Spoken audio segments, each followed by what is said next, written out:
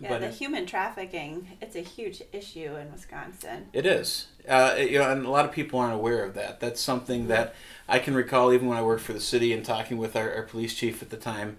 Certainly it was the case then as it is now, and had been for some time at that point, that Milwaukee is the sex trafficking capital of the Midwest. Yeah. A lot of people would think Chicago or Minneapolis. Right. It's such a transitory, thing that, we have highways to both those places as well as up here to Green Bay and the Fox Valley and any other jumping off point. But and victim services is a critical area where we need to build capacity and certainly have worked with any number of groups that have really taken the task on, but also working with the investigators and how do we find ways to tackle child pornography or solicitation, some of the things that groom or feed into human trafficking, right. as well as how do we address the demand side of the equation? How do we there's what do you think encourages this trafficking? Well, certainly the demand is what drives it. I think what encourages it, certainly as a society we've had any number of breakdowns within the family structure. We have mental health issues and substance abuse that aren't addressed to the extent that they need to be. But just like, and I've done quite a bit in terms of domestic abuse, but human trafficking is very similar in terms of that element of control, right. that coercion, so that it isn't a conscious choice. It's something that they're more or less feel they're forced into, right. And so they have a sense of helplessness that they have no choice. Absolutely, and there's just a lot of certainly. Well, one of the issues that I worked on previously was being able to include animals in protective orders, and one of the main reasons for that, you had a lot of survivors of abuse that were delaying exit on the basis of an animal, a pet that they saw as family, that maybe that was similarly being abused, and they were concerned for what were they going to do for its safety, and so.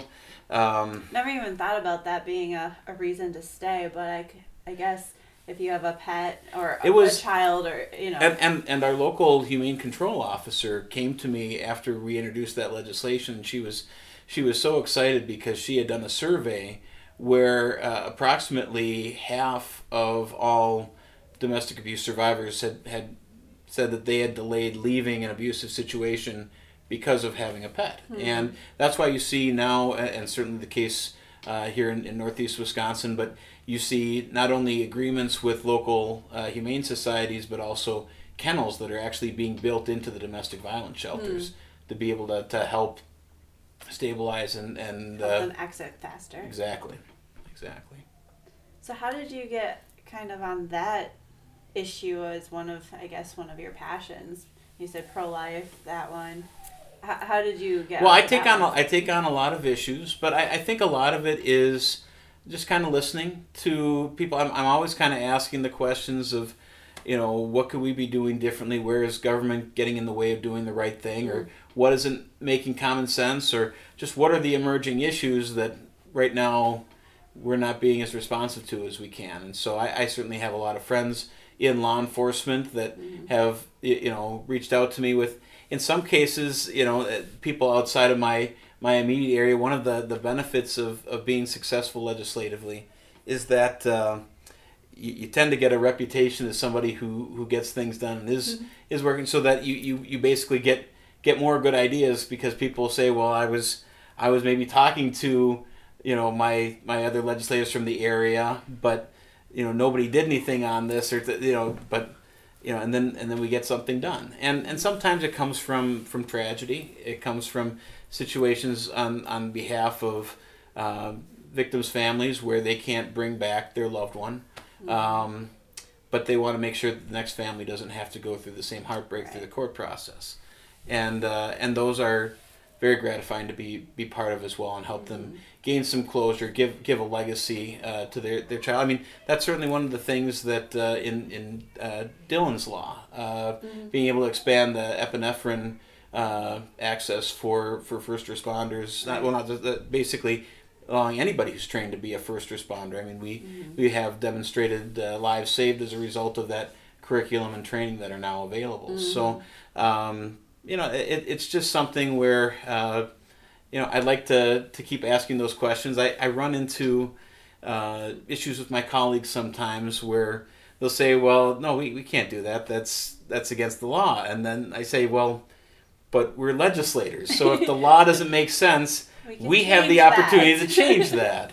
And there is quite a bit of, some people kind of work within the structures or the boxes that we're placed in, and they just focus on the funding. And, it is certainly, easier to kill a bill than it is to pass it. But, some of the things that I've been able to get done have taken 2 or 3 sessions to pass, and one of them took 4 sessions to pass. So it's it's something where I'm very aggressive legislatively in putting a lot of bills out there. I guess some people say, well, you should really just focus on 2 or 3 issues, and the thing is that there's so many things that can sidetrack any one bill. I think the only limitation really is on the amount of effort that you want to put in, and so.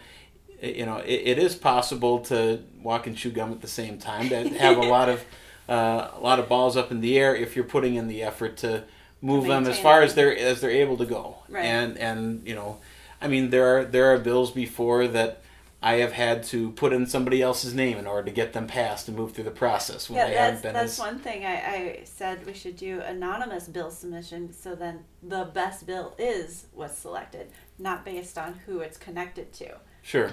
I think that would be. You could, although I think it could become pretty clear who the advocate is in certain cases. You can, but it kind of eliminates some of the political ties to a certain bill. Sure. But yeah, there's the personalities can certainly get in the way of the best policy making down in Madison, and that's been one of my frustrations. But it's something that can still be overcome, and a lot of people. There's a lot of different tricks that you pick up too in terms of how to be able to move things along or engage folks from the outside to impact the process. And so let's see, one last question. What is the hardest thing you have had to face, and what has gotten you through it?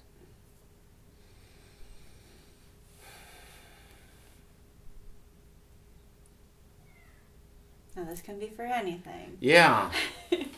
Boy.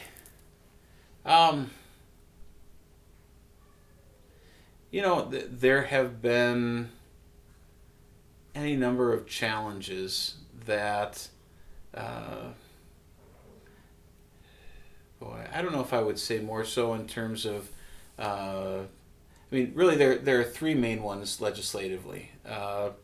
One was redistricting, and another was when I moved forward on some legislation that leadership didn't want me to, and then also pushed some pro-life legislation.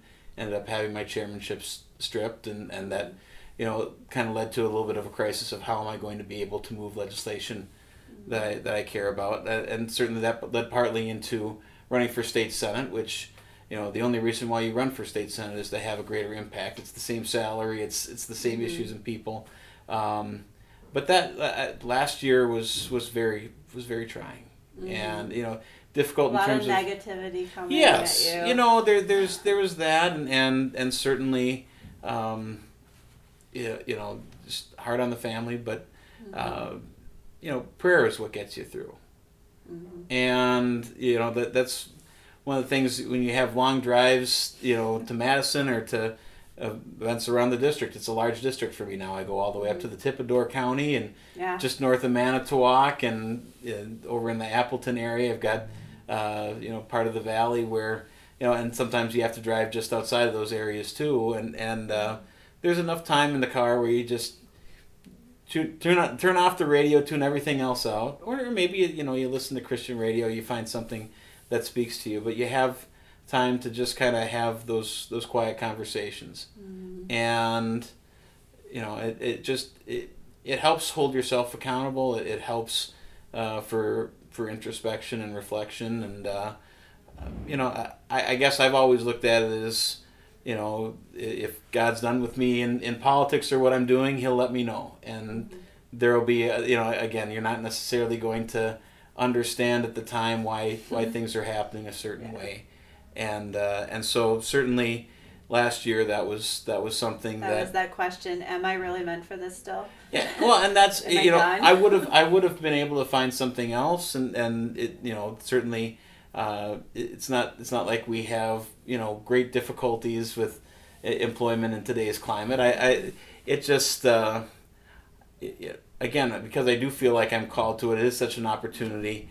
It would have been maybe difficult to accept, but you have to move on if that's the case. Obviously, I'm still supposed to be here and you doing still this, were elected, so.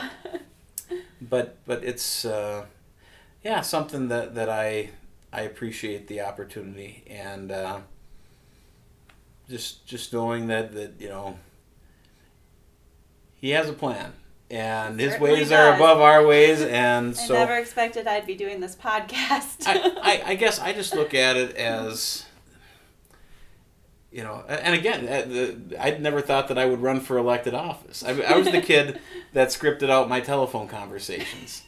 I was so shy, and to get to a point now where I have like monthly radio shows where anybody can call up and ask me any question on any subject, and I better have an answer for them or be able to explain why. And it's been. You never know what He's going to do with you. I'm still, I still have quite a bit of anxiety doing this or anything that's a larger interaction. I'm still not the most comfortable public speaker, but I've become more comfortable with it.